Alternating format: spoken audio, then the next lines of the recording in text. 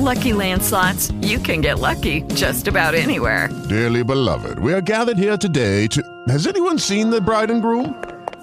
Sorry, we're here. We were getting lucky in the limo and we lost track of time.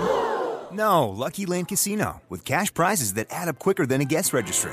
In that case, I pronounce you lucky. Play for free at LuckyLandSlots.com. Daily bonuses are waiting. No purchase necessary. Void where prohibited by law. 18 plus. Terms and conditions apply. See website for details.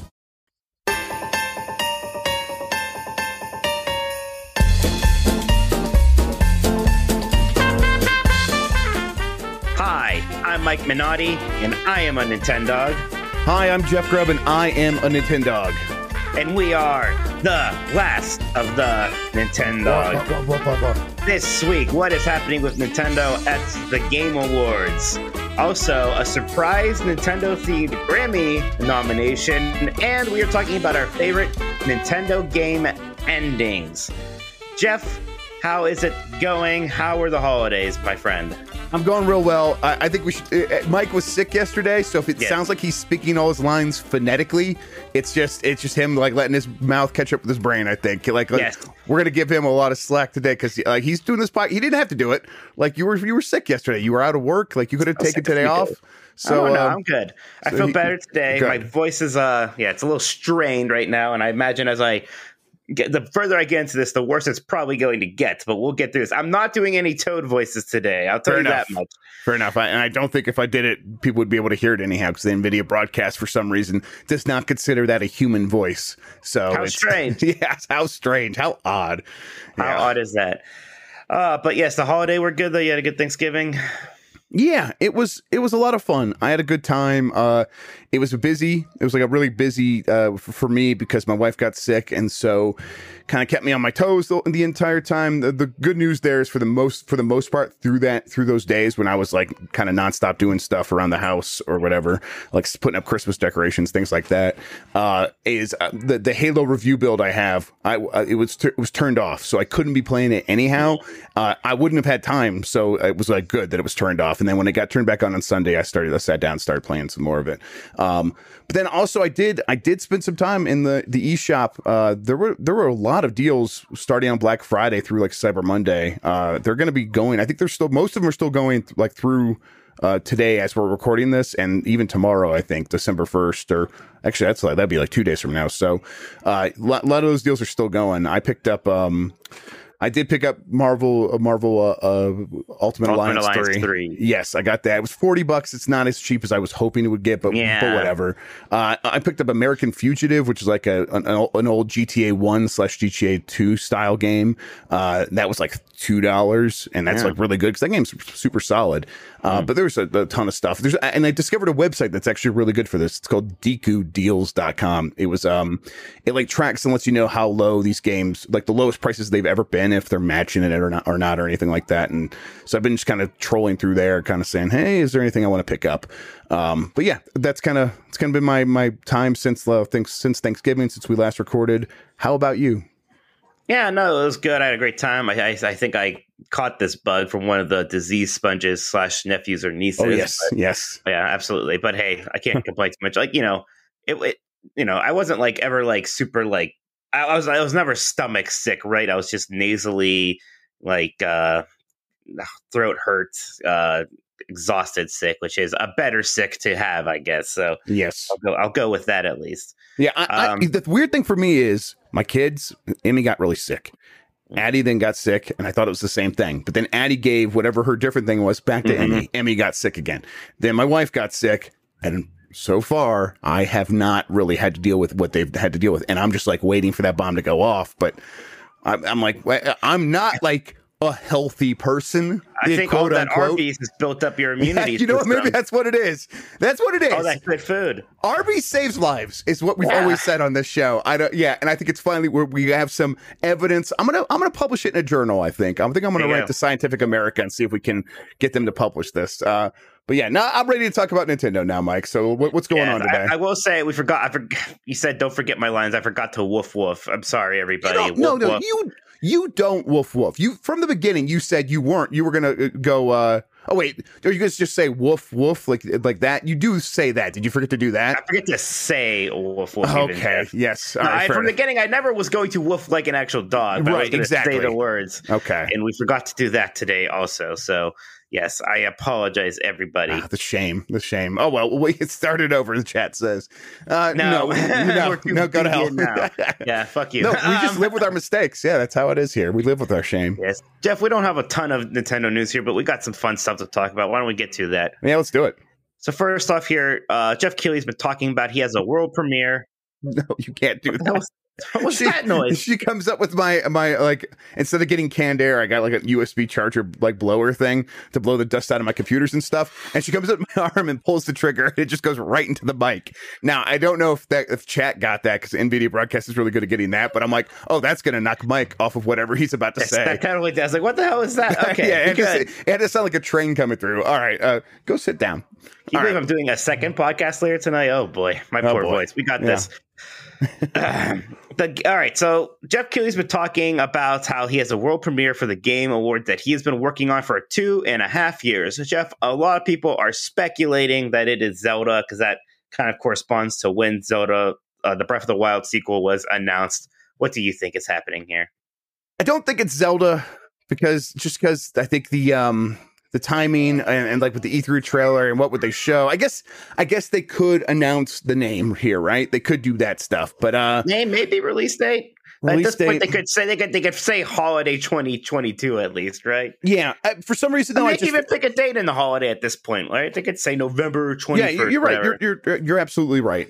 But all that said, I just feel like I don't think it's Zelda, but it's fun to speculate. Maybe it could be. And if it is, like, what would they do? And yeah, I think it would be something like release date, something like a name. At least name.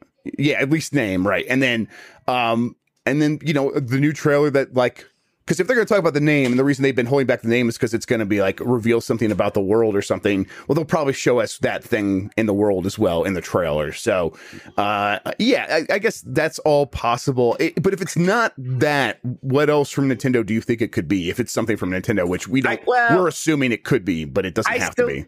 I still think Xenoblade Chronicles 3 is the most likely Nintendo thing. Yeah. To be shown here. I don't think that's what Jeff Keighley is talking about here. No. This thing he's been working on for 2.5 years. I mean, it literally could be anything. If it's not Zelda, I don't think there's anything big enough to be what he's talking about here with all that anticipation and everything, or something that Nintendo would be working with him on for that long. Right. So I almost don't think that this is a Nintendo related thing. Breath of the Wild might still be there, but I don't know if this is it. People like this. I think just because that timing worked out, a lot of people are really throwing Breath of the Wild 2 in there, and that makes some sense, but I'm a little skeptical. Maybe. Or maybe it was just 2.5 years of Jeff Keighley working with Chris Pratt on the Mario voice, and we're going to finally hear that. That's what this is really all about. That's my bet. I'm going to Vegas for that money. That's my bet. We could see a trailer for that movie. We could. I hope we do. I think that would be it wouldn't be the perfect necessarily like a showcase for it in terms of promoting a movie, but in terms of reacting to it out of nowhere, because by the way, I think we might be reacting to that, and we'll be watching. At least I will be. If Mike wants to join me, I don't know. It's an evening, but I like signed up to co-stream, and Jeff Keighley sent me a digital badge, so we'll be watching that live. But like, if that pops up in the middle of that show, it'll be like, oh my god, here it is! I can't wait to see what this is, and whatever they end up doing, whatever Chris Pratt ends up sounding like, it'll be incredible. But, that's me just kind of get my hopes up there. I have no idea really what Nintendo could bring. I think if I were to put my guess out there 100%, like say, oh, this is what I think is going to happen, other than Xenoblade Chronicles, 3 or whatever it is, it would be a release date and like maybe something new for Kirby, that Kirby game that they revealed. Yeah, trust me, I'd love to see some more of Kirby. And I keep wanting to call it the Forgotten City. It's the Forgotten Land, I think. Thank you. I forgot the subtitle. Yeah, I was just because it got rated by the ESRB. I feel like maybe that release date's coming up faster than we were expecting. Maybe, and now's the time to show it off. Like, it's the first time Kirby's going in 3D. Maybe you want to I was literally thinking about that game in the shower today. So while I was slathering my naked body with soap, that's what I was thinking about. It's the least surprising thing I've ever heard, is that's what you were thinking about while doing that. So, yeah. Good. All right, Jeff, next up here, Zelda Ocarina of Time. Fans have been working to decompile the entire game, and that project is now done. That means that mods for Ocarina of Time can now get Really crazy. All right, Nintendo, people who work at Nintendo, shut off the podcast. I'm very excited about this. I hope they release the PC version like they did with Mario 64. Yeah. That PC port is so great. You can do so much stuff with that. It also feels like, this is preserving the game in the best possible way for the longest period of time. And now they're doing the same thing with Zelda Ocarina of Time. I mean, I was playing it again on the 3DS, but now I'm like, I might start it over if they come out with this PC port and just load it with mods or whatever and just make it look super pretty. Maybe even like, I hope someone does a mod to make it look like, do you remember the Space World demo for Zelda, where it was like really polygonal and it was kind of like really primitive looking? Yes, I do remember that. I would not the famous GameCube one, the 64 one. Yes, the 64 one, completely. Yeah, it just looked like maybe he was made out of 18 polygons, like slapped together. And I'm like, maybe I could get it to look like that, because that's kind of something that as a kid I always had that in my head. And of course it ended up looking way better than that, but just in my head I'm like, that looks kind of neat how it's just so primitive looking. But I don't know, this is fantastic. This work is awesome. I'm so glad there are people out there doing this. I do wonder like what they would do next, but I'm like, what are your thoughts on this? Yeah, I know. It's basically everything that you said. In terms of what next, I guess that like it might be easy for that whole team just to move on to Majora's Mask, right? Like, it must be. I have no idea what goes into decompiling a game, but I imagine, considering the similarities between those two, it must be somewhat easier to do that than to say like decide they're going to suddenly decompile Star Fox 64 or what have you. Yeah, right. Exactly. Yeah, I mean, these are the two obvious games, and then we'll just kind of see what they're going to do next. Mm-hmm. All right, Jeff. 13 Sentinels. I can't.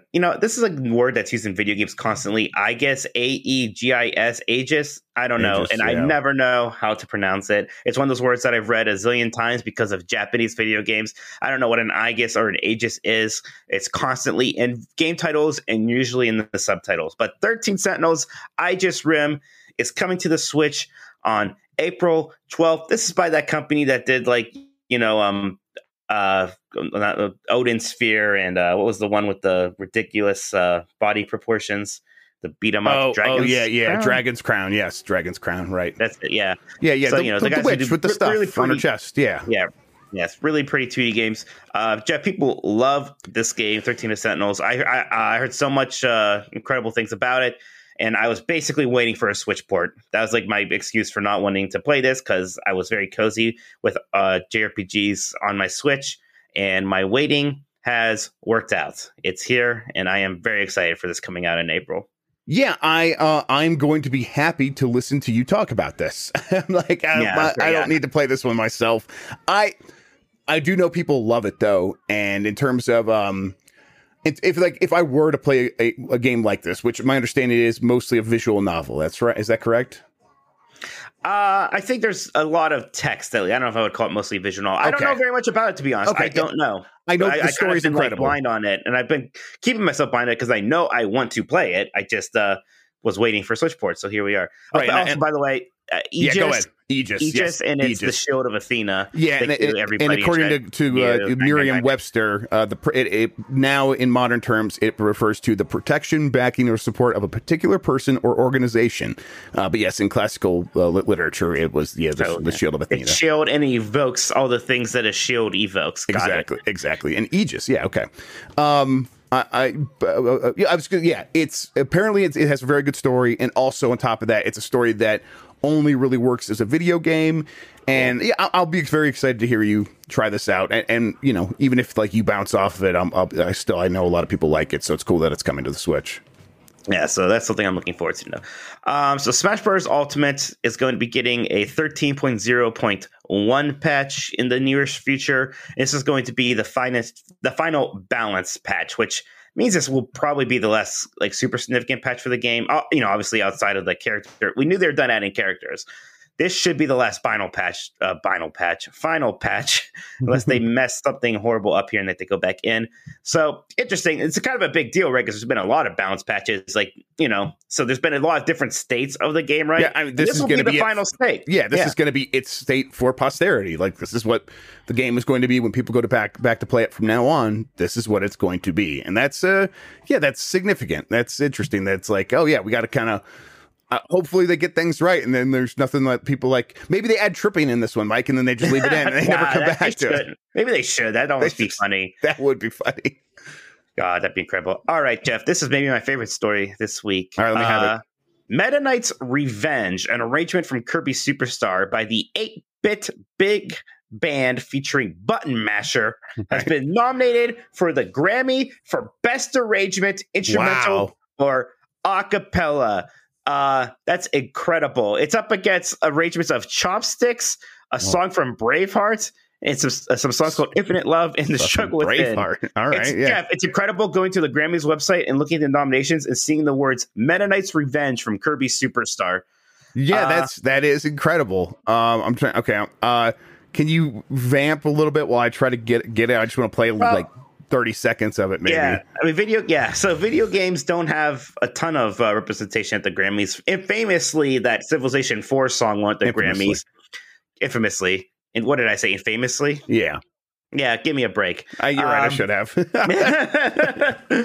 But even when the Civilization 4 song won, Baba Metu, it almost felt like because like that guy snuck it into one of his albums and not like because it happened years later when he actually got recognition for it. I don't think the Grammy board knew that it came from a game called Civilization 4, but this like just come on, Meta Knight's Revenge from Kirby Superstar, and it just got nominated. Like I almost actually wonder why this arrangement specifically. Does like the Grammy, do they look at all the video game arrangements that ever happen? And are you nah? We need to. I want to like reach out to the 8-bit big band and ask him what the hell all of this is. Okay, I'm just gonna play a little bit of it. They had to promote it. They had to like kind of reach out and try to go through the process, I guess. Yeah, let's hear it.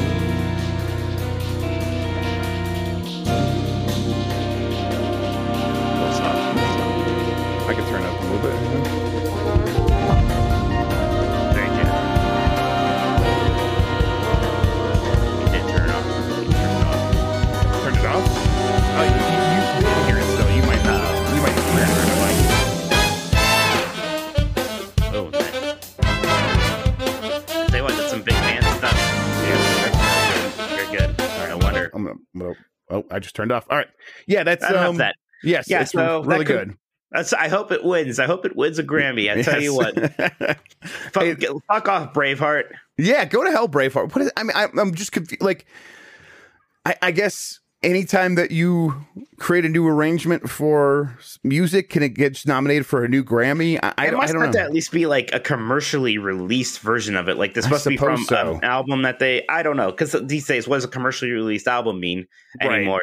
So yeah, I mean, there's so much music and there's so many ways to distribute music that I don't know that world. We know the video game world. Nothing about music. Kind of understand the movie world to a degree. Yes. I have no idea how the music world works. Right. Yes, I would have to like start from scratch here, having someone explain to me exactly like how this song got made. Like, what does it mean to be like an arrangement nominated for best arrangement, instrumental or a cappella? Like, how does the Grammys look into this? Like, who is the Grammy? Like, yeah, I would need all of it explained to me. But either way, it's cool. This is neat.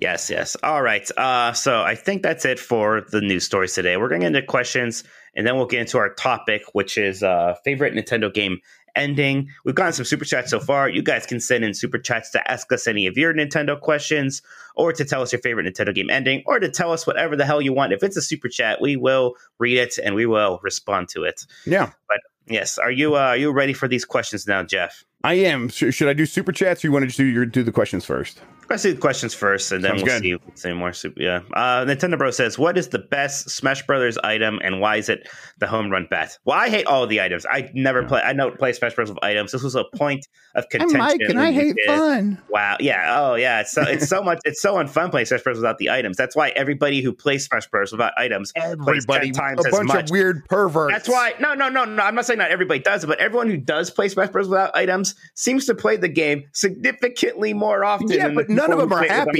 You can look at them. They're all deeply, deeply unhappy with their lives, with the game. No. What's your favorite item, Jeff? When I played on the 64, I of course loved getting the hammer. I think it was maybe probably the most powerful one in 64, at least as far as like in my friend group. So yeah, the hammer's the one I most remember. These days, there's so many items, and I don't even understand. I don't understand the game anymore, to be honest. So yeah. Well, that's it. Yeah, that's evident. I mean, the Pokeball's fun just because it's like, oh, what Pokemon are gonna? Especially in the Nintendo 64 one, where it was just shitty 2D like pictures of Pokemon that came out of them. That was good stuff there. Winnie featuring Dante from Devil May Cry. What food would you make to be served at Nintendo Land, i.e. Yoshi omelets? Well, first off, I would pick Yoshi's cookies instead of Yoshi's omelets. I'd rather eat the cookies he bakes instead of his weird unfertilized eggs.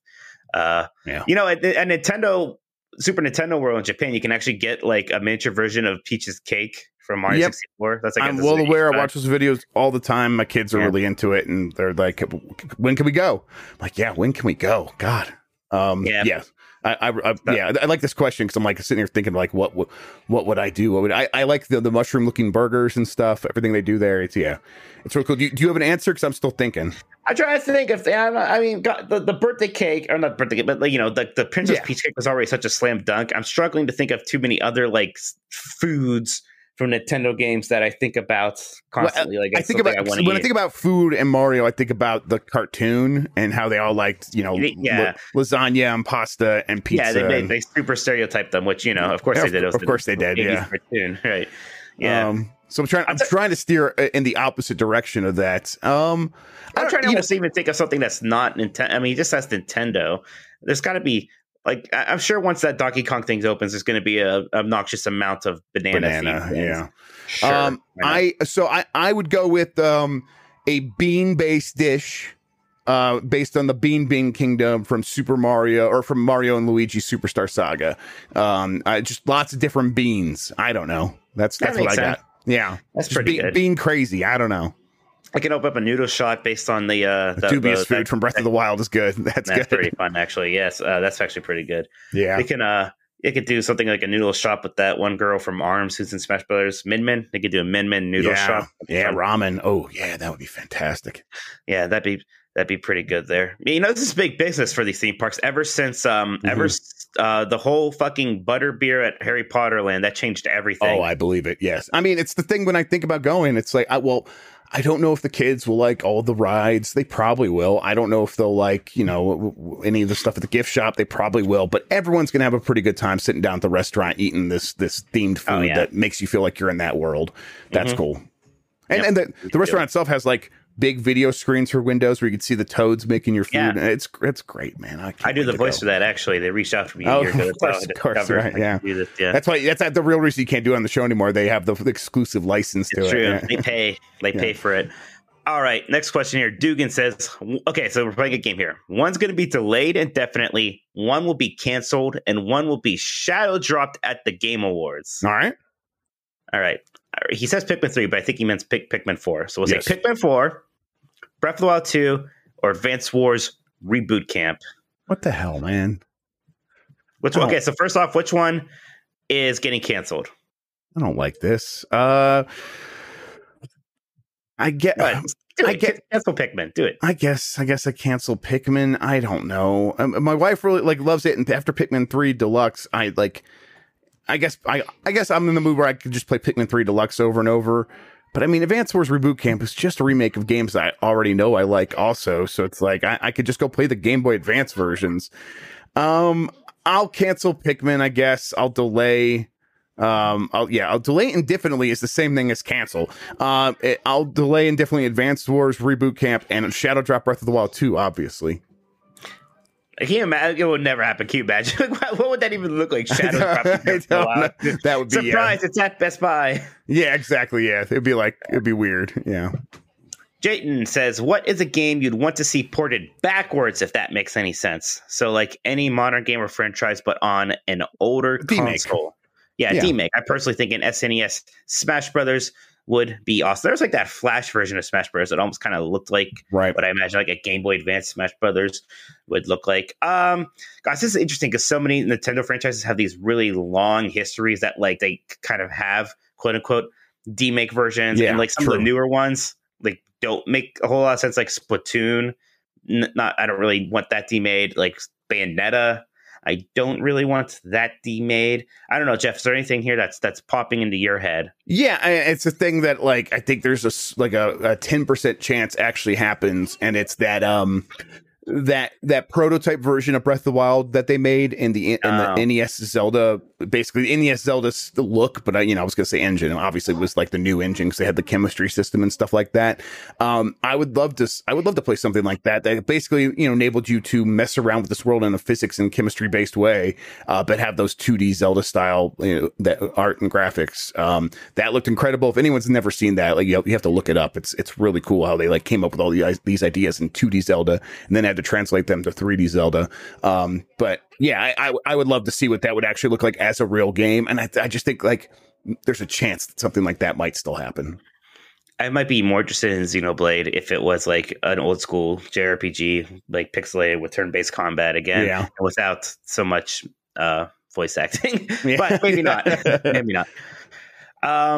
Low Legend says, if they did finally localize Mother 3 with modern enhancements, do you think it would sell well enough to matter, or do you think the game is something people say they want but won't actually support? Man, there's so much mystique around that game now. You have to imagine it would do something if they released it. I mean, at least it would have to at least make up the money that it would cost to port and localize a Game Boy Advance game, right? Yeah, and Low Rule Legend says with modern enhancements. I don't know necessarily if they even need to do that, but I think here's what I would do if I were Nintendo.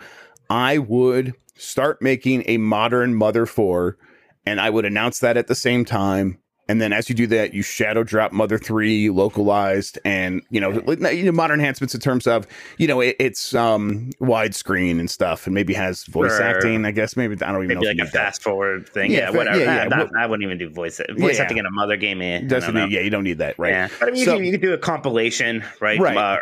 The 3 Earthbound / Mother games before building up to Mother 4. Right. And you shadow drop those, and then you get, and then by the time Mother 4 comes out, I bet there's enough excitement for that becomes a huge hit. And I really think that a Mother 4 that was made in a modern way would be a massive hit. Alex says, will we ever get another Nintendogs game? You never want to say never, but it certainly doesn't seem like something that's going to happen anytime soon. They're doing a Big Brain Academy, and I feel like if they're doing Big Brain Academy, anything's possible. Is that actually Nintendo? The way I think they publish it, right? Big Brain. I know they did Brain Age, obviously. You're right. Big Brain Academy, Brain versus Brain. It is published. Okay, no, it's developed by Nintendo. Yeah. EAD. You're right. So it's part of the Touch Generation series, Mike. Obviously. Yeah, it's back. Yeah, it's back. Everybody, Touch Generation is back. The first Big Brain Academy came out in 2005. Okay, and that was actually still Nintendo on the Nintendo DS. It was just separate from Brain Age. It's kind of weird to bring back this then and not Brain Age. Yeah, I think that Brain. Did they bring? But there was a Brain Age game, right? There was, and they didn't release it in North America. Yeah, they released it for Switch in Europe and Japan, and we talked about this. And the reason that we talked about it on Games Week Decides, I'm sure, but the reason they didn't bring it out here, I think, is because there's like issues with the FDA and making claims about brain, like lowering your brain age and stuff like that. And a lot of those companies that offer that as like a subscription service have gotten in trouble for that. And I think Nintendo's like, we don't even want to spend the time with the lawyers to figure out how to sell this game in North America, so we'll just sell it elsewhere. Right, but. Nintendo was huge on the DS. I feel like the 3DS game, even though it was a launch game for that system, didn't make much of an impact, right? And it's like it didn't even seem to have many legs, even though dogs have 4 legs. But right, like people stopped talking about that one. Like the discussion around the 3DS was how everybody was upset at the price, not that everybody was really excited or happy about Nintendogs plus cats. Yeah. Also, cancel culture came for Touch Generations. You can't be a Touch Generation anymore. You can't do that. Anyway. Reese Elliott asks, Jeff Grubb thinks Game Boy and Game Boy Color are the same platform. Does that mean he thinks the Wii and GameCube are also the same platform? This is an excellent question, Jeff. What do you say? That's a trash question. No, it's not. There's obviously a generational delineation there, and there's not with the Game Boy Color game. Okay, there's a small one, but it's not as delineated as it would be with like between the Game Boy and the Game Boy Advance, and then also the Game Boy and Game Boy Color is closer to like Nintendo DS, Nintendo DSi, and 3DS and new 3DS. Now, obviously, it was in this weird spot where Nintendo didn't exactly know that's how they were going to do things going forward. So it kind of felt like a successor a little bit, but in the end, it's I still see you, and I still see a million people constantly talk about the Game Boy Color in a way that nobody ever specifically talks about the DSi. No one ever has to differentiate the DSi. Where's the line, Jeff? No one ever has to differentiate between the new 3DS and the 3DS. People just say 3DS. Yes, everyone knows what you're talking about. Yeah, it's a weird one. Okay, can we just say it's a weird one and move on with our lives, everybody? It's a weird one. If you're right. See, all right. Fine, fair enough. Okay, Jeff, I think that's it for those questions. I've been getting some super chats. Do you want to talk about those? Yeah. You can end with your first. Well, no, never mind. I was going to say don't talk about the ones with the endings. We'll get to those later. Okay. Let's see here. From Slippery Moose Cakes, Jeff, longtime fan of your work on Baywatch. Nice. What is that a reference to? Yeah, okay. And then have you your hair? I don't know. You must look like somebody from Baywatch. Just like David Hasselhoff. They used to be kind of cozy watching, just because it's so is so 90s syndicated TV, man. It's a certain sort of low vibes, chill, beachy. It's other things. Right, there was the Celebrity Deathmatch episode where it was David Hasselhoff versus John Tesh, and they called it something like low vibes television, and they were trying to be who's going to be the king of that. But I was just watching. I was just thinking about Celebrity Deathmatch yesterday. You're in my head, Jeff. I'm right there, man. We're on the wavelength. All right, Slippery Moose Cakes continues. Have you finished the Halo campaign yet? No. And if so, are you feeling good about it? I'm feeling good about what I played in the preview section, and you can read my stuff on that, and I can't say anything else. I just can't right now. Yes, that's how we got in Nintendo jail, was by being loose with embargoes. So, and this one is especially review embargoes. So this one I actually signed something, so I'm not going to mess around with it. Nice. Anybody, it's not like a normal embargo where it's just agree to this, and if you screw up, we'll put you in Nintendo jail. Here, it's there are legal ramifications. So it might be real jail. Yeah, it might be real jail. Yeah. So hey, you'll hear soon. I'll say that I think that the preview impressions should give you a really good vibe about what people are thinking. From Casual, dear dogs, what's the PB&J of Nintendo games? So I guess, Mike, first we should probably define what is the PB&J of something. What does that mean? It's just kind of basic. It's easy. It's simple, but still kind of satisfying. And gets the job done. And it's not like a one ingredient thing. It's a mix still. So it's there's some complexity to it. I wasn't thinking about the mix. Yeah, okay, yeah, but not okay, yeah. I mean, God, my first thought was just that's what I think actually 2D Mario is to me in some sense. I like 2D Mario games a lot. I very, very rarely get super ecstatic about them anymore. To me, the 3D Mario games is like a filet mignon, right? And playing Super Mario Brothers 1 these days is like a PB&J. It's still good. I still like it. And obviously there's a lot of other factors there with historical significance and all that stuff. But that's where I'm going. How about you, Jeff? The PB&J of Nintendo games. I would say that, I liked your answer, but to me, I think it's maybe Kirby games. Kirby games just feel it's where you're going to get something. You know what it is? You get something familiar with the peanut butter, and Kirby is this thing that feels like the character version of peanut butter. And then the jelly there's a lot of options there. You can use grape jelly, you can use strawberry jam. You get add a little bit of a flavor on there on top of the peanut butter, and that's all the mixtures that you could do with the different kind of gameplay that you have with Kirby's Dream Course, Kirby's. I don't know. Every Kirby game feels pretty significantly different from the next one. Pinball. Yeah. There's all kinds of different stuff there that you could do. So yeah, I think Kirby's my answer.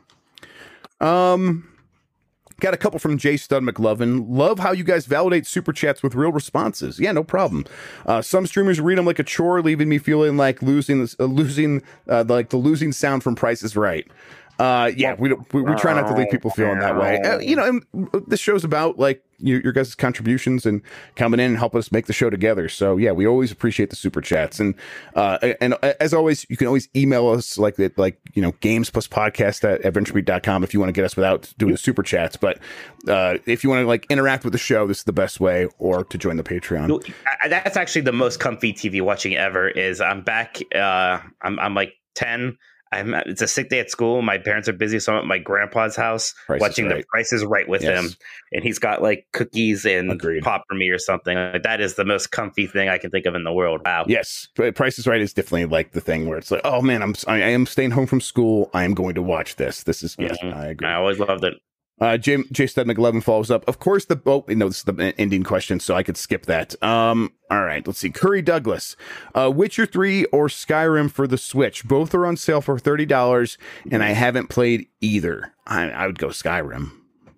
Yeah, I'm not sure how both ports hold up on the Switch. I think they both run pretty well, right? I think Skyrim definitely runs better. The Witcher 3 runs. It is going to be, you're going to feel the degradation of the lower resolution. Yeah, the resolution more than anything there. But it runs fine. It's kind of a miracle port. But if all things being equal, what would you choose, Mike? Well, I'll say this. I think if you're more interested in just like the straight up exploration and role playing, I'd play Skyrim. If you're into it more for like a good fantasy story, maybe Witcher 3. Yeah, I think that's a good breakdown. Maybe even better like combat mechanics too. I would say Witcher 3.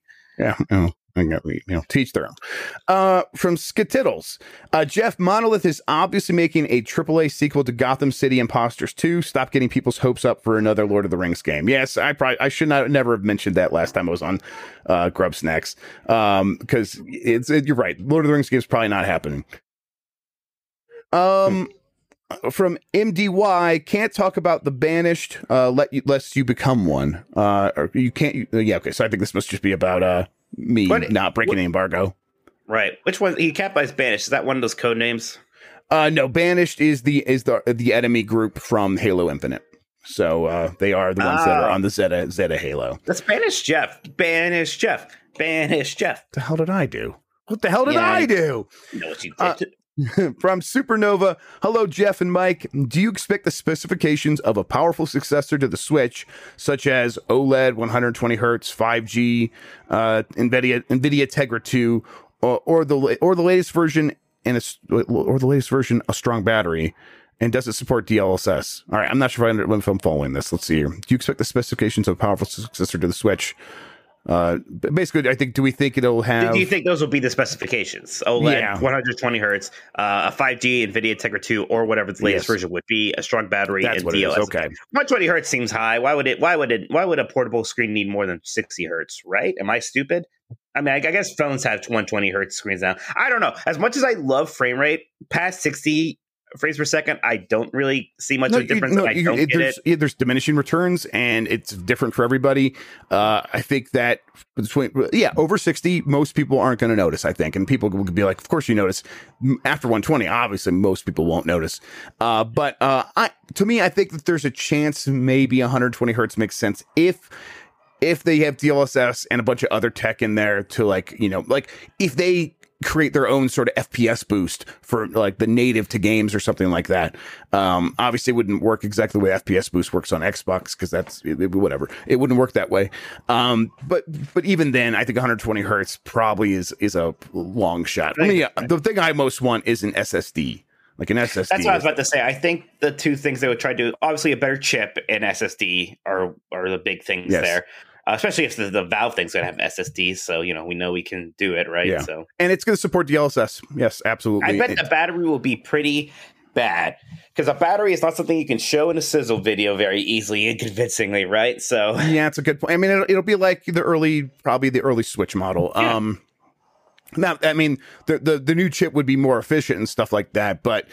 They're going to want to take some gains back from battery life and put that towards visuals if they're doing a new thing, specifically for the reasons Mike said, because you show it up in the marketing, how good the games look. That matters more than, 7 hours of battery life. Like they'll go back to 2.5 to 5 hours of battery life, which honestly has been the range since we've moved beyond the Game Boy and Game Boy Advance. Like everything since then, all the handhelds since then, the DS, 3DS, the Vita, the PSP have all had about 2 to 5 hours of battery life. So that's wouldn't be surprising. And I think Mike, that does it for the super chats. So I'm good over here. Should we get into the topic? Yeah, you guys can send more super chats if you want to, and we'll get back to the one that was about the topic in a second here. You guys can send any about the topic or anything else you want to ask. But our topic is, what Nintendo game has the best ending? Jeff, I'm sure that you've given this a lot of thought throughout the week. and you have a great answer ready for us. Which Nintendo game has the best ending in your mind? I did think about it, and then I forgot it. And I was like, while you were giving me that little bit of time, I'm like, what did I think of? I have two answers. I'll go with my one, though, that is kind of my answer for almost every question. Link's Awakening has a really good ending where, for me, endings are about like building up. It needs to deliver on the promise of the game, right? It needs to be something. It needs to be a payoff. And throughout Link's Awakening, and spoilers for Link's Awakening, and probably every game, Mike, because this is a spoiler-filled topic. Well, I told people to be kind with spoilers, so it's not too bad, but Link's Awakening is an ancient game, and it's your own fault if you haven't played the new version. Everyone knows it's a dream, don't worry. Yeah, it's a dream, right. So you go in there, and it's like, you're inside this windfish's dream, and everyone's telling you this, and like, hey, you don't know what's going to happen if you wake up the windfish. Are you going to disappear along with everything else? Like, what's going to happen there?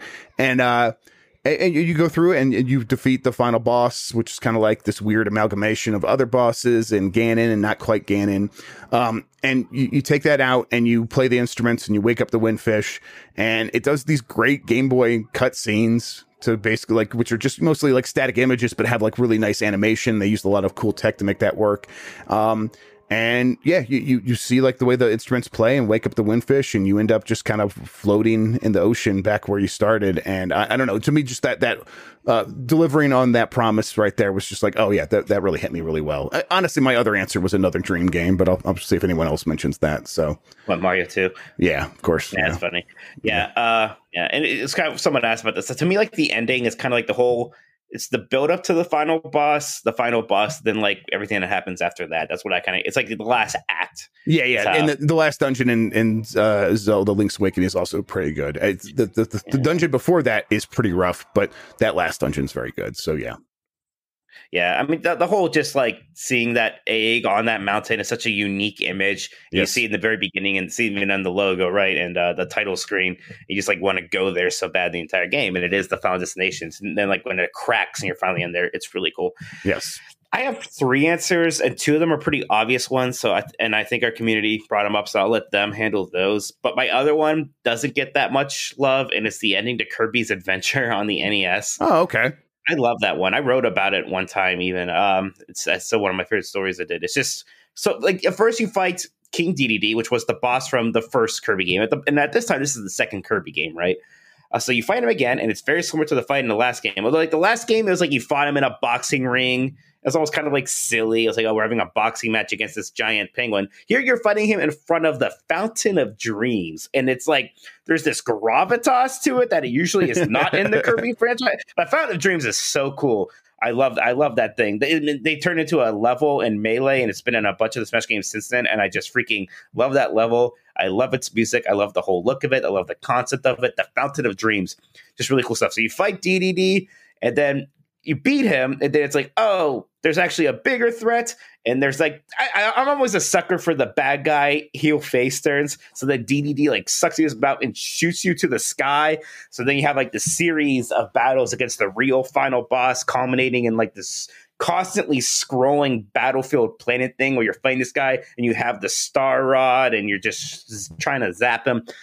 Really, definitely the best final sequence of an NES game. It was pretty incredible stuff what they were able to do on that 8-bit machine with Kirby's Adventure. Kirby's Adventure rules, but that whole ending sequence is what really made it special. Yeah, I played a lot of Kirby's Dream Land, so I never actually played Kirby's Adventure, at least not all the way through. I think I've gone back to test that a little bit recently, but yeah, I've never played through it, and that sounds incredible. Yeah, I think it's something you might want to look at on the NES library on the Switch some point. Go back to that one. All right, let's get into these community answers here. First from our Discord, and then we can talk about the ones we'll be getting in these super chats here. Turbo Sean says, it's a tough choice, but my favorite ending in a Nintendo game is probably from Super Mario Odyssey. It kind of has it all. A cool boss fight, a wild escape sequence with a neat twist, and some cute comedy in the end. Actually teared up a little from happiness when the vocal track kicks in, because I thought the whole ending sequence was such a great high energy ending to an incredible game. Yeah, I tell you what, I absolutely love it. I mean, I loved Mario Odyssey, and like the only thing I was worried about is if it tripped up at the end, and it doesn't. It did not at all. It absolutely stuck the landing. And that's such an important part with games. I think the best games ever, that usually have strong endings. And we can see what happens when a game doesn't have a great ending. Like Mass Effect 3 had a bad ending, and that seemed to like devalue the whole trilogy for a bit there. It kind of devalued the brand for a bit. It's only recently recovered to a point where people kind of like got over that a little bit. Like even for me personally, I still love Breath of the Wild, obviously, but my biggest gripe is that I think the ending is a little flat. That's my one gripe with that game. And like it's not that big a deal, but I wish it was anywhere else. We said the same thing about Hitman 3 from this year, where the ending is just a smidge flat, and and you just wish that the fault Deathloop is having the same problem where its ending is kind of it just feels like it fizzles out, and people are holding that against it for sure. So, So yeah, I think Mario Odyssey is a really good answer, though. Man, that's such a good game. Yeah, I mean, the moment. And I think, not too much spoiler, but the moment where like you realize that you're about to capture Bowser, like that's so cool. Like you're sitting there like, what you can do? And like there's Bowser, and just like the games were teaching the whole time, if enemies are not wearing a hat, you can capture him. And here he is for the first time not wearing a hat. It's like, wow, this is incredible.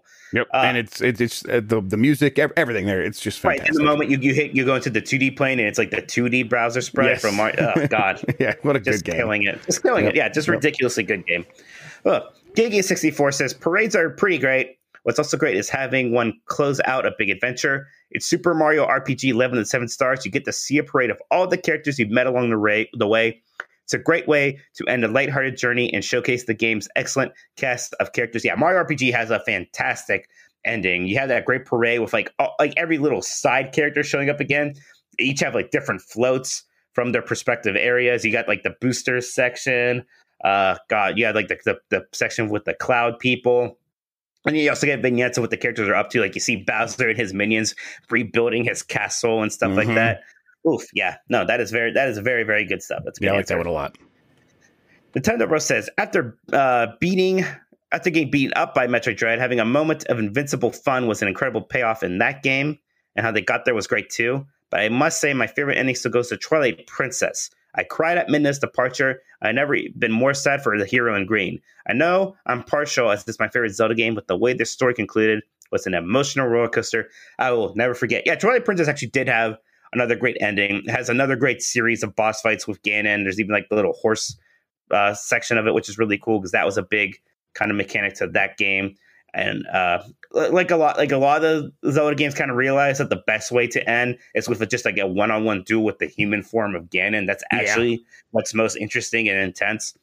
That was actually when I beat Twilight Princess. That was back when I was having a lot of panic attack issues. So I had a panic attack at the end of it because it was like so intense. And I was like, because I was so in my head, I'm like, I'm about to beat this game. That's so important. And like, it was before I was properly medicated for that. I never beat Twilight Princess because as I was getting toward the end, my Wii got stolen, which is a story I've told before, and I never went back and played it. Although I am very much getting the urge to go back and actually play through that again. Well, at this point, you're probably hoping for a Switch port, exactly, right? Yes. And I'm like going back and forth between that and maybe like just playing the the version on Dolphin, but we'll see.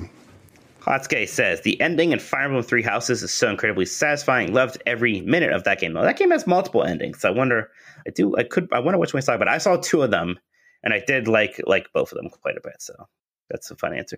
Canubo says, does the end of Pokemon Silver/Gold count? The battle versus Red on Mount Silver at the end is such an incredible finale. Alone, the music gives me goosebumps. Yeah, no, that's great stuff. That's such a cool twist. Yeah, it's such a good idea. You beat the Elite Four in the first game, but then it opens up this whole second act of the game where you revisit the map from the first titles, and it ends with this battle from against the little silent protagonist from the first game, and his party is just monstrous. Was it like a level 90, like a level 100 or something, Pikachu, or 99, whatever? It's incredible. It was super good. Visualizer says the bad ending of Banjo-Kazooie, where Gruntilda steals your sister's good looks and comes out of the transformation machine as a smoking hot witch. Well, I never specified, so yeah, that's fair. Yeah, no, that's fair. Absolutely, everyone loves the hot witch from Banjo-Kazooie. Yeah, Winnie featuring Dante from Devil May Cry says a second Mario Odyssey for best ending. It has a good, almost certainly pointless character moments, and that's the best I can say about it. Spoiler free. Yeah, there's some great. The interactions with Mario and Bowser are incredible. Yes, they're very good. It's just kind of acknowledges the fact that it's like that rivalry is so weird at this point now. Like, there's like clearly not murderous intent, or maybe there is. It's hard to tell anymore what's going on there sometimes.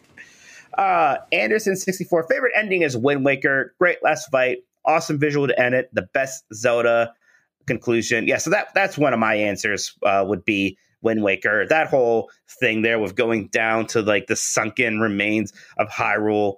That final dungeon is a bit fine, whatever. It's mostly, I think you refight some bosses and that's it. But then like the final boss sequence against Ganon, and then of course the actual final fight with Ganondorf, where it's just a one-on-one duel. You're on like the top of this tower, and the sea is like collapsing around you. It's this incredible visual. What a great fun boss fight, and like the ending of it, where you literally like stab him in the face with a sword. It's like, whoa, wasn't expecting that. That's really cool. Oh yeah, very very good stuff. That was incredible. Like that's the opposite in terms of sticking the landing for the Zelda series, and that's why I probably still like Wind Waker more than Breath of the Wild. Yeah, Wind Waker's ending is very good. I mean, it's memorable. It's burned into my brain. I'll never forget that image. No, absolutely not.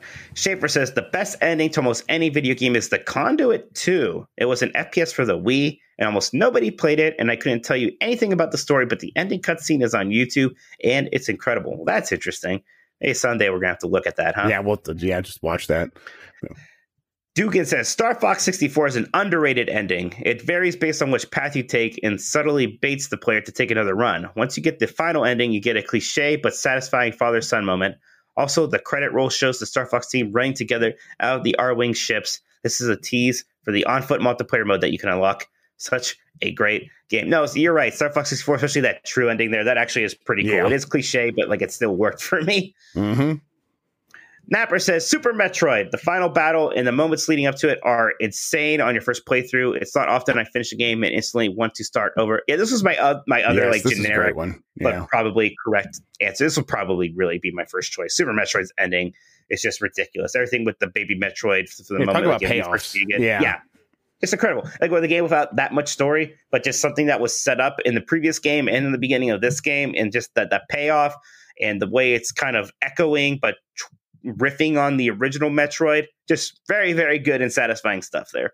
Yep, it's the kind of thing that can like carry a series forward for decades, and it has. Right. It's like we're still dealing with those story ramifications through to today. One of the like ending rewards on Metroid Dread is like you get concept art from like the other Metroid games, not concept art, but like new art that they made. And one of them is like from that ending from Super Metroid, and it's really, really good. I just like looking at that picture. Wildfire Alex says, my favorite Nintendo game ending of all time is a title that has made me cry, scream with anger, feel total despair, and have hope for the future. It's none other than the game North America never truly got, Mother 3. The finale still has me emotionally drained, but it also left a major, indelible impression on me. Without going to spoilers, it doesn't end like a typical Nintendo title, or for that matter, a regular video game title, as it leaves the player question what happened to the characters when the end credits start rolling. Mother 3 is one of the greatest stories ever told in gaming, and I still tear up when the final music plays during the pivotal moment and the ending plays out. Honorable mention goes to Final Fantasy VI and Chrono Trigger. Yes, those count as Nintendo games to me. Man, I should have want to play Mother 3 at some point. People seem to like that game, huh? Yeah, people seem to really love it. And I think it's a cool looking game too. It's, it was a Game Boy Advance game. So I'm like, I kind of want to go back and try it. Yeah, I'm starting to feel pretty stupid just waiting for Nintendo to port it. Like maybe once I get my Steam Deck, I'll just figure out. Yeah, it's a good idea. That'd be a good way to play it for sure. Yeah. Jayton says, I say his name different every time I say Jayton Jotton. I'm not sure. Then he corrects me, and I'm like, I'm never going to remember. I'm sorry. Jayton sounds right. Jayton sounds right. I don't know why I want to give it a soft A. Jayton is almost certainly right. I haven't beaten a lot of games, but the ending of Super Smash Bros. Brawl was satisfying. The last minute Sonic Edition and boss fight made me feel good completing it. Man, it's a good thing Brawl has that Subspace Emissary solo mode, because otherwise I would have almost no reason to ever think about it. There'd be nothing redeeming about that game. That's right. Well, Gerbear says, I'm sure someone else will bring up Wind Waker because it's a true chef's kiss ending, but I want to highlight Mario 3D World instead. In terms of narrative, it's clearly not the strongest ending to a game, but The last minute of the boss fight where your Bowser problems are multiplied was absolutely incredible the first time I played through it, and it was one of my all-time favorite ending sequences. Looking up a video of the last level, I saw parts of the boss fight that I don't remember at all, so it's not love for the fight that made the final sequence stick in my mind. That final sequence, though, oh, baby. Yeah, that's pretty great stuff there. Yeah, man, these recent 3D Mario games really do have great finales. Yeah. They really do. And I'm not always a giant fan of, like, a lot of Mario games lately have kind of had, like, the final challenge is like an obstacle course more than anything else, right? Or like a running away from Bowser moment. But that's definitely probably the best of them. That was pretty cool. I agree. Jeremy G says, gotta go with Majora's Mask, a unique final level and boss, the end credits that go through the whole town and show me the mostly good things that happen to all the people as a result of you saving the day. All of it tugs on the heartstrings a bit. There you go, Jeff. More motivation for you to play Majora's Mask. Majora's Mask I've played a bunch of times, but I don't know why I'm thinking my brother. Yeah. You're both idiots. I get you two mixed up. That's fair. I get that. But Majora's Mask is fantastic. It's got a great. I mean, yeah, it's one of those ones where like you didn't know what to expect from it, and they really delivered on that story. Jeff, were you looking up Hot Gruntilda on Google? Is that what was going on earlier? I'm just saying, like the collective Google search history of this podcast now is Hot Gruntilda and Daisy. And people are saying Crystal, but that's not us. That's our fans. That's our listeners. You know, we never said what the results were for our poll from last week, where we asked if people thought Daisy was a redhead or brunette. Brunette won. I realized think like that, 2-1, I think. Yeah, that sounds right. Yeah. Yes. Yeah. I put it on Spotify too, and I think that might have ended. We could check that out later. Yeah. Alex says Pokemon Explorers of Darkness has a weirdly emotional first ending. Your character dies. The best friend flashes back through your lives together as he tries not to die himself. There's mourning, and the god of time revives you because all of a sudden there's a second half to the game. Well, that's funny. Is Explorers of Darkness one of the mystery dungeon titles? I can't quite remember. I mean, to me, it sounds like one, but I mean, that's just the word explorer doing a lot of heavy lifting there for me. I have no idea, Mike. It's got to be. Reese Elliott says A Link Between Worlds is fucking magical. Yeah. Oh, I'm not going to say this part. The revelation that blank will still blows my mind. The music, the gameplay, and everything just come together. A perfect end to a perfect game. Yeah, that's fantastic. I love that. That's my favorite final boss fight against Ganon, as opposed to Ganondorf. That Ganon fight is really cool. The way it uses the whole get stuck onto a wall mechanic, and like the surprise where it's like the first time you actually find yourself, you're able to attack while you're in the wall. Really cool stuff. Yeah, I really want to play that game again. I'm not going to lie. I've been thinking about it a lot lately. Jeff, do we have any super chat answers here, or just super chats in general now? We can get through the rest of them.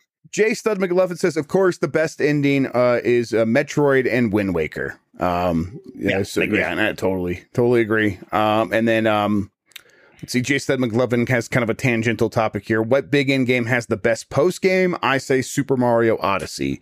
That one's very good. Was it like not Rainbow Road? What do they call it in Super Mario 3? Yeah, the Super Mario 3D World. The one. Yeah, there was just like it was like the different worlds, but I know there's extra worlds there, and those are also very good. Yes, I do like Odyssey the most, though. I had a lot of fun just going back to those worlds and unlocking all those extra objectives, and the worlds were all slightly different. And there's even new worlds. There's even like new things to do. Well, there's a couple of new worlds. It's really cool. And then Game Dad says, not a Nintendo game, but Red Dead Redemption is such an iconic game, and the ending is for sure a tearjerker. I wonder if Red Dead Redemption 1 will ever come to Switch. I wonder if that's a possibility. Yeah, I always wonder why not, but man, that is an all-time great ending. Right now, they're too busy putting out the fires with the GTA trilogy. So that's right. Absolutely. We just got another super chat. Yeah, Jared Helder, not Nintendo, but Katamari Damacy's final level. Katamari Damacy's, it has, there's a lot going on in that game with that story anyhow, or at least like with the characters and stuff. And then they deliver on that ending as well. Yeah. Let me remove this. I just did. I think I just realized somehow I don't think any of our mods are here somehow. How's Turbo Sean not a mod? I don't know. We'll fix it. Yeah, he can handle these things. That does it for the super chats, though. So we're all caught up. We have the entire thing. So any other games you want to mention for this? I know you had like 3, so probably not. But the other 2 I wanted to talk about were Wind Waker and Super Metroid, and they got brought up because, of course, they're kind of the right answers. And Kirby's Adventure was my one I thought that everybody would kind of forget about. So I will say I'm glad somebody brought up Mario RPG because I didn't think about that. Yeah. That is certainly a correct answer as well. Yeah, and so many people mentioned Super Mario Odyssey. God, that's a really good point. That is a really great finale. Yeah, fantastic. All right, yeah, I think that does it there. And then, so Jeff, you said you bought Marvel Ultimate Alliance 3 on sale. How's that been going for you? Yeah, it's you were right. It's okay. Like, okay. Yeah, it's okay. And I'm glad I waited for a sale. I wish I would have waited for it to be a little bit cheaper, but I'm enjoying my time with it. It's fine. It's Diablo with Marvel heroes, and not quite as good as Diablo, obviously, but still, it's like, I don't know. I'm enjoying it, and I wish I had someone like to sit on the couch and play with me. It seems like it'd be perfect for that. But even on my own, I'm still like, this is mostly mindless fun. I'm enjoying myself. I probably won't play through the whole thing, but I'm glad I have it now. And if once my kids get older, I'd be like, oh yeah, I have that game. Maybe we could just sit down and play that together sometime. So, but yeah, it's totally fine. I'm trying to think if there's anything else I spent any time with on the Switch this week, but I've been kind of busy with other stuff. So yeah, it's mostly been that. Yeah, I've been having a lot of fun playing games just because of playing Halo and playing some Tales of Arise. But on Switch, I've just been playing through KOTOR. I've been playing a lot of it. I'm on the last planet for the star maps. I've gotten past the big plot twist, which is still fantastic.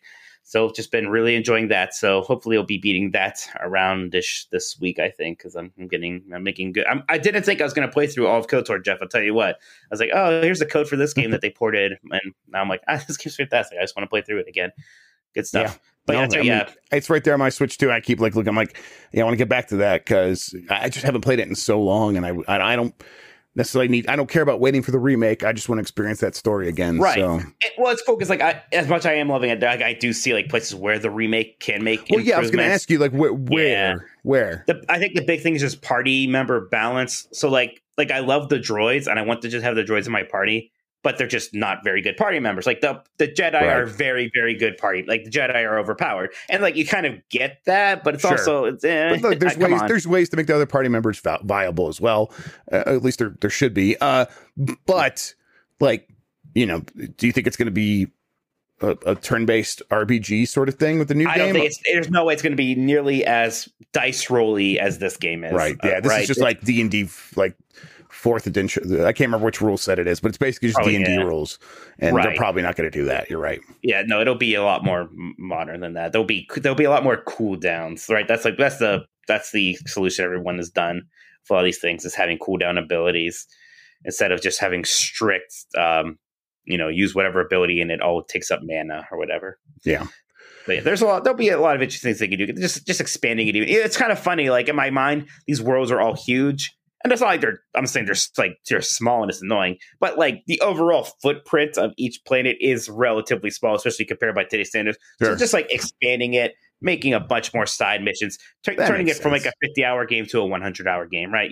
Right. Yeah. And just not by adding a ton of new content, but by expanding what's already there. That makes a ton of sense to me. And I think that's exactly what they'll end up doing. Like, I don't want to go to more planets, but I just want to go to more of Tatooine and more of Manon, stuff like that. And like the game like suggests that stuff in the background and stuff like that. So there's like ways to do that. It is funny, just like the times where you can actually just straight up tell like stuff was cut from the game. Like people when you're doing the swoop bike racing, people are constantly telling you like, oh, buy like upgrades for your swoop bike, or a store will be like, oh, you can buy your swoop bike upgrades here, and then they just don't have them, and you look online, they're like, yeah, there's no swoop bike upgrades. That's not actually a thing. It's like, oh, okay. Talking about swoop bikes makes me want to play Shadow of the Empire and the bad swoop bike level, but yeah, whatever. I like that swoop. I mean, it was. I couldn't control it. Me too. Yeah. But it's still bad. Like I can tell it's bad, even though I really like it a lot. That's it, Jeff. Okay. Well, Well, you got any plans for any games coming up that you're looking forward to, like for December? We're getting December. I mean, other than Endwalker. I'm just kind of I'm bad. I'm actually there's like one more thing I want to do in Final Fantasy 14 before Endwalker comes out. There's like one kind of side storyline I want to finish up. And early access, I think, starts Friday. So play the Forgotten City this week. Not this week might be rough. We'll try. I'm going to play it soon. I'm going to play it before the year the end. Okay, I was going to say end of the year. My assumption here is Endwalker comes out, and then that's goodbye, Mikey. Right. I know. Well, I'll play it so much of it that I'll eventually need a break. Maybe we'll see. All right, Forgotten City is a good palate cleanser. All right, Mike. I don't have anything else. Should we wrap this up? Yeah, I think that's going to do it. Thank you, everybody, for listening to Last of the Nintendogs this week. Oh, next week, I think our topic will be, in light of this Kirby Grammy thing, I want you to nominate a Nintendo song for a Grammy. It can be anything you want. It can be an arrangement if you want. You can make up a fake category. Which music do we use for the end now? Do I still just use Cruisin'? I think you just still use Cruisin', Jeff. You got this. I did it. You did it, Jeff. Great job. What a hot mess. Yes, you are. You get nominate a Nintendo song, whatever you think that means, for a Grammy. Thanks for watching, everybody. We appreciate it. Yeah, I'm Jeff Dreb on Twitter. You can come hang out with us on the Discord, discord.gg/GameMess. Yeah, and then GameSpeak Decides is on Friday. That's right. You can find me on Twitter at Tokoto. Check out 90s Disney, my 90s Disney podcast. We're going to have a new episode up tomorrow about the Santa Claus, the Tim Allen movies. Look forward to that. I hope they announced Cruisin' Blast 2 at the Game Awards. That's what they should really do. They're too mad that they got slighted. They didn't get nominated. Yeah, they got shaft. That's an embarrassment. Although, if he just brings them on there to play that song, even though it's not like nominated or anything, still, it should be there. All right, everybody. Bye. Bye. Cruising style.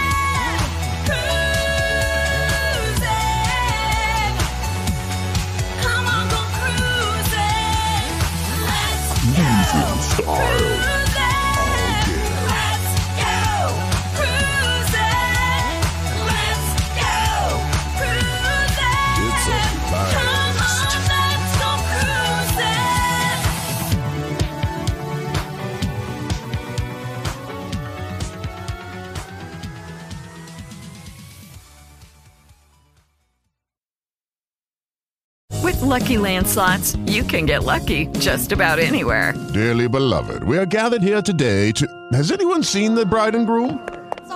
Sorry, we're here. We were getting lucky in the limo and we lost track of time. No, Lucky Land Casino, with cash prizes that add up quicker than a guest registry. In that case, I pronounce you lucky. Play for free at LuckyLandSlots.com. Daily bonuses are waiting. No purchase necessary. Void where prohibited by law. 18+. Terms and conditions apply. See website for details.